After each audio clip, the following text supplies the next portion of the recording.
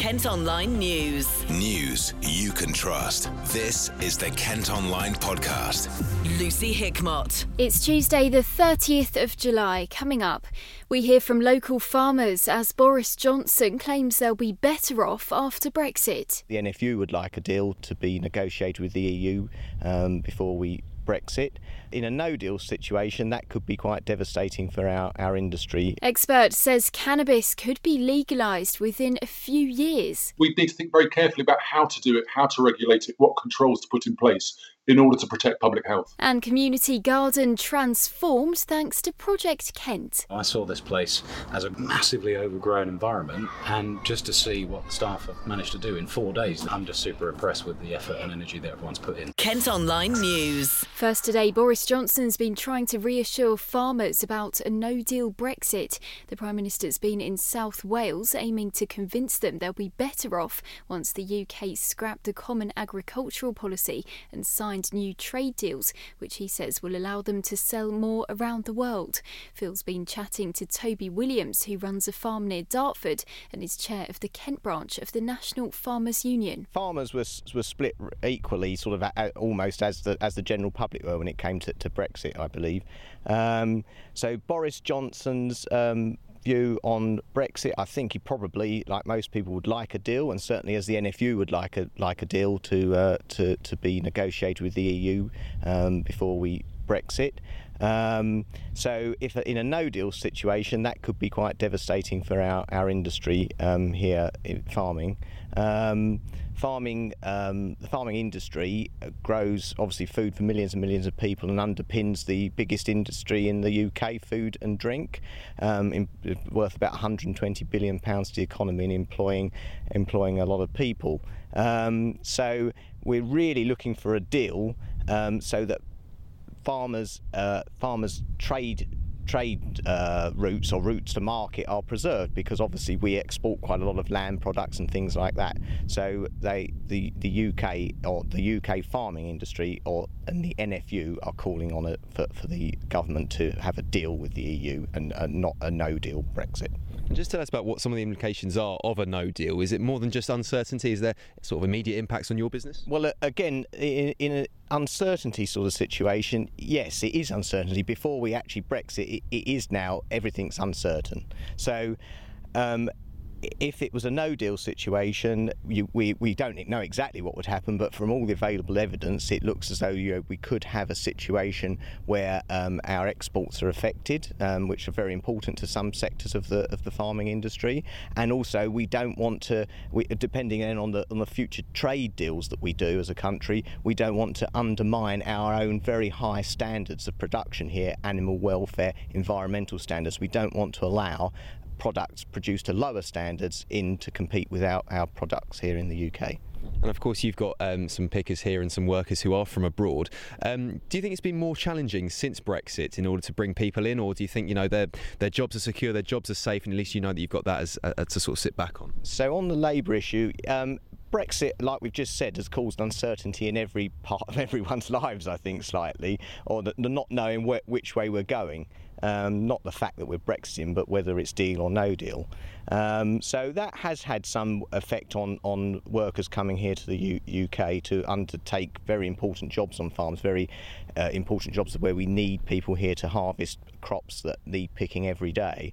And going forward into the future, there is an absolute need for those UK jobs for agriculture and for horticultural jobs. And so Brexit, we'd like to see the future immigration policy fit for purpose and to represent and understand the needs of our industry. Do you fear that maybe this country, doesn't look like that much of an attractive prospect to people who maybe want to come and work abroad? Before Brexit, they would have said this is a welcoming place to come and they were happy to work. But now maybe if they feel they're not wanted, they might not want to come. I think there may have been some of that straight after the referendum, but our workers here on the farm, we've got workers from Europe. We don't feel that with them as a business. We're very open and liberal on things like that. So they come here, they work. We need them to come here and undertake a job. They want to earn money. They come here and do the work. And just as finally, as the boss, do you think you ever needed to, do you ever feel the need to reassure the people that work here and, sort of tell them, your futures are safe and you are secure here? Yeah, I think there is a need for that. And then going on into the future, as I said, the UK government have got to understand as an industry we need people here on the ground doing the work. So there is that ultimate understanding of our industry that's required in any future immigration policy. Again, going back to talking about the confidence of workers coming here, yeah, sure, we have to look like that we actually want people here. We don't want to look as though we're a closed country. If we've got jobs to be done and we need people here to do it, then we welcome them with open arms.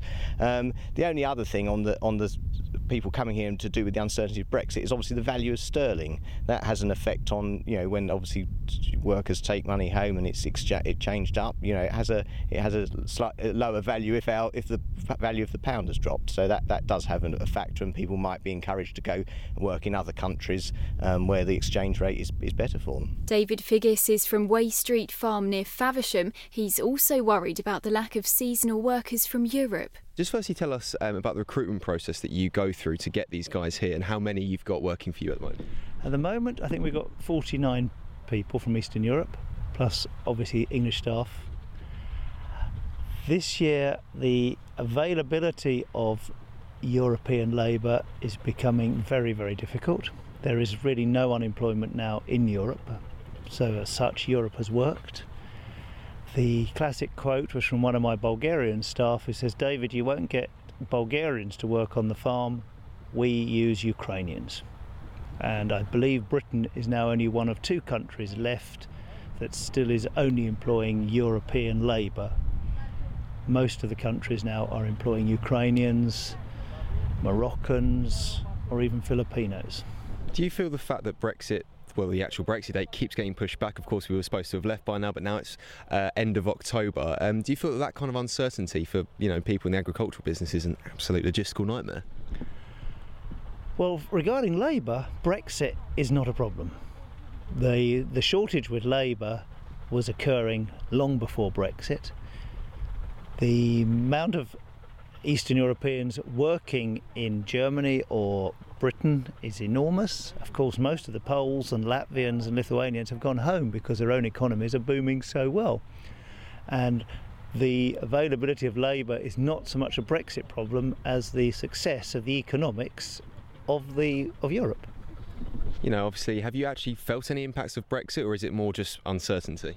I think the biggest problem from a labour point of view has been the crash in the pound, meaning that our wages are not as great for them to take home as they were, which is why some of the marketing companies are now struggling to buy products from outside of Europe, or from further afar, because they're too expensive for the British supermarket. Kent Online reports. Elsewhere today, a drug driver from Dartford who killed a motorcyclist when his car veered into another lane has been jailed for more than 3 years. A court heard Luke McCurleen had been smoking cannabis the night before the crash happened last October, and the victim died in hospital 10 days later. The 35-year-old from Salisbury Road admitted causing death by careless driving. A former Kent police officer who lied about being attacked by a gang which didn't exist has been jailed for 15 months. Michael Tovell was sacked by the force after misusing his radio to call for help while in a graveyard in Ramsgate last year. The 46-year-old from Margate Road in Ramsgate's been found guilty of perverting the course of justice. A prisoner has died after a fire broke out in a cell at Swaleside on the Isle of Sheppey. An investigation has been launched after it happened yesterday. 33-year-old Christian Hinckley was serving a sentence for GBH. Kent Online News. A Kent expert says cannabis could be legalised in the UK within the next few years. It's after a cross-party group of MPs visited Canada to see how it's being dealt with there after the drug was decriminalised last year. They're now calling for the changes to be made here so its strength is reduced, it's labelled and properly organised. Alex Stevens is a professor in criminal justice at the Uni of Kent. I suppose it's anyone's guess as to what's going to happen politically over the next 3 weeks, let alone the next 10 years. But if the politicians catch up with the public, which does seem to show increasing support for legalisation, then it's possible that cannabis will be legalised in the next few years. The key question here is not so much whether we should legalise cannabis, but how we should do it.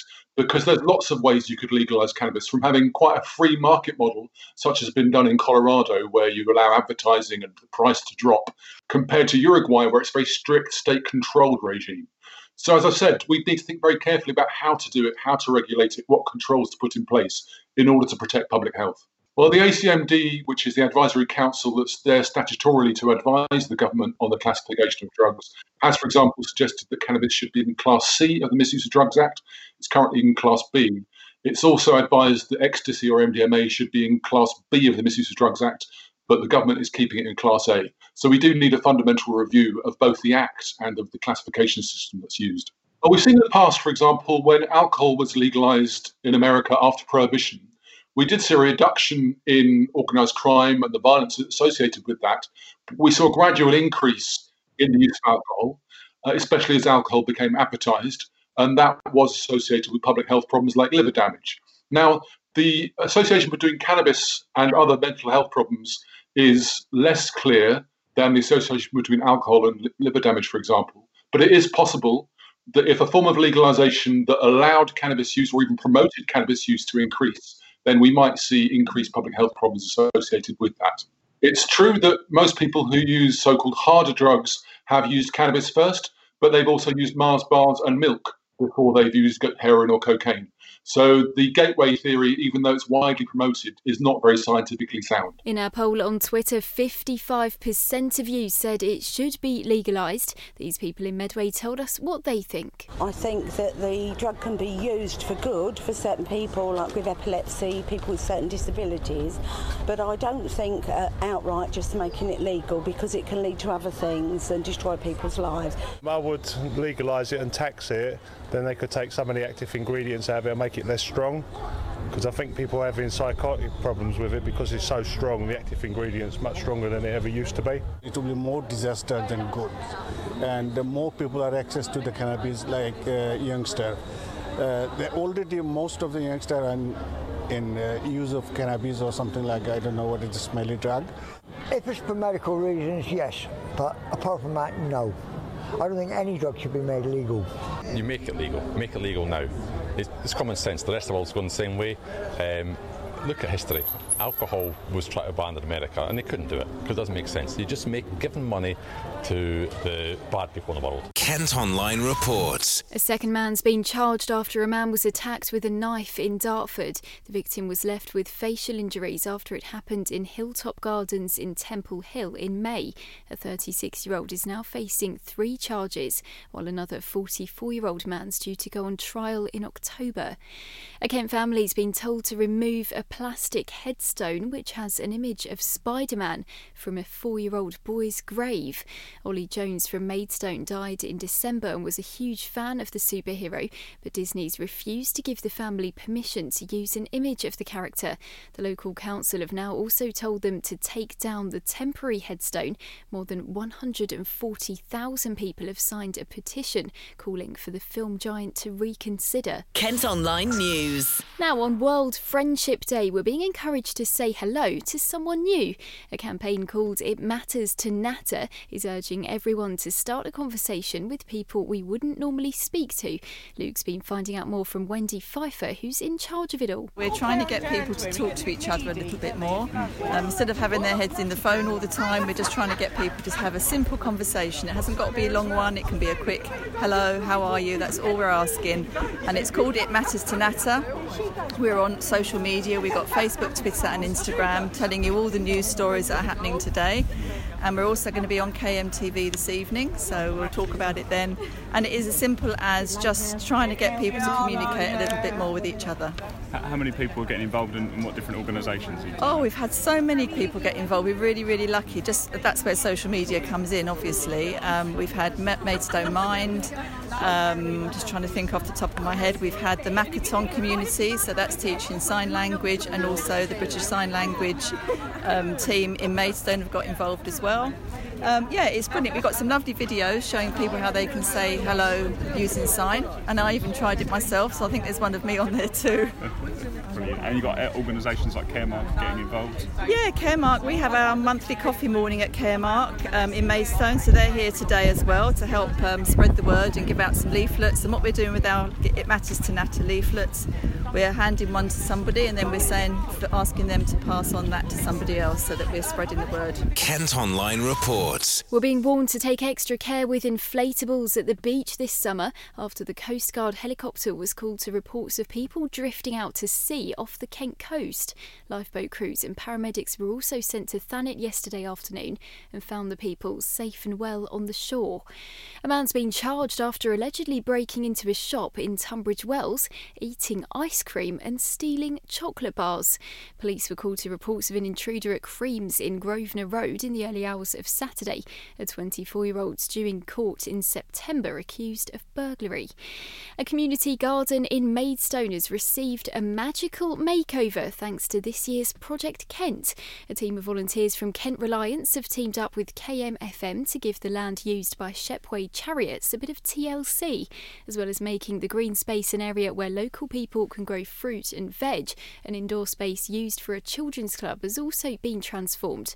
Our KMFM presenters went along last week to get involved. I'm Emma Jo from the Hit List on KMFM, and I am here with Andy Golding, the CEO of One Savings Bank and Kent Reliance. Andy, so lovely to meet you, especially here in this beautiful garden today. Why is it so important for you to get involved with this project at Kent Reliance? I think for a couple of reasons. One, we know from feedback from our staff that they love getting involved in things which are about helping out in the local community. Everyone has access to a volunteering day during the year, and we really encourage people to use it. Secondly, I think, when you run a business, it's important that you try and be a good citizen in the community in which you operate. It's very easy for a business to kind of write a cheque and say, here's a donation, but actually to get a bunch of your staff involved in really genuinely helping, for us, we think, as well as writing a cheque, clearly, we think that really makes a difference. Definitely, and that's why it's so lovely, especially that you're obviously down here today. I know you've already had a chance to look around the garden. What has been your favourite bit that you've seen so far? I'm kind of stood by it, so I'm quite fascinated by the whole beekeeping thing. There's a theory that bees may even come into this hive naturally before they're introduced, and I think that would be great. So I'm going to start doing a bit of Googling and see if I might want to put a hive in my own garden. Oh, definitely. We're all about saving the bees, aren't we? Absolutely. And what are you taking home from this experience here today, Andy? Well, other than the beehive, no, I'm not going to say that. I just think, it's been today, particularly the hottest day of the year. It's been a tough environment for people to get stuck in. But actually, I saw this place as a grown, massively overgrown environment, and just to see what the staff have managed to do in 4 days this week. I'm just super impressed with the effort and energy that everyone's put in, so I think that's fantastic. Oh, definitely. Well, it's really, really lovely to meet you. Thank you so much for coming down here today, and we just hope that the garden thrives, and so do the bees. Us too. And finally today, the show only finished last night, but one of the stars of Love Island has already confirmed he's coming to Kent. Tommy Fury, who finished second with Molly May, will be at Gallery Nightclub in Maidstone in September. The younger brother of boxing champion Tyson will be doing a meet and greet. That's it for now, but don't forget you can go to kentonline.co.uk for more news throughout the day. News you can trust. This is the Kent Online Podcast.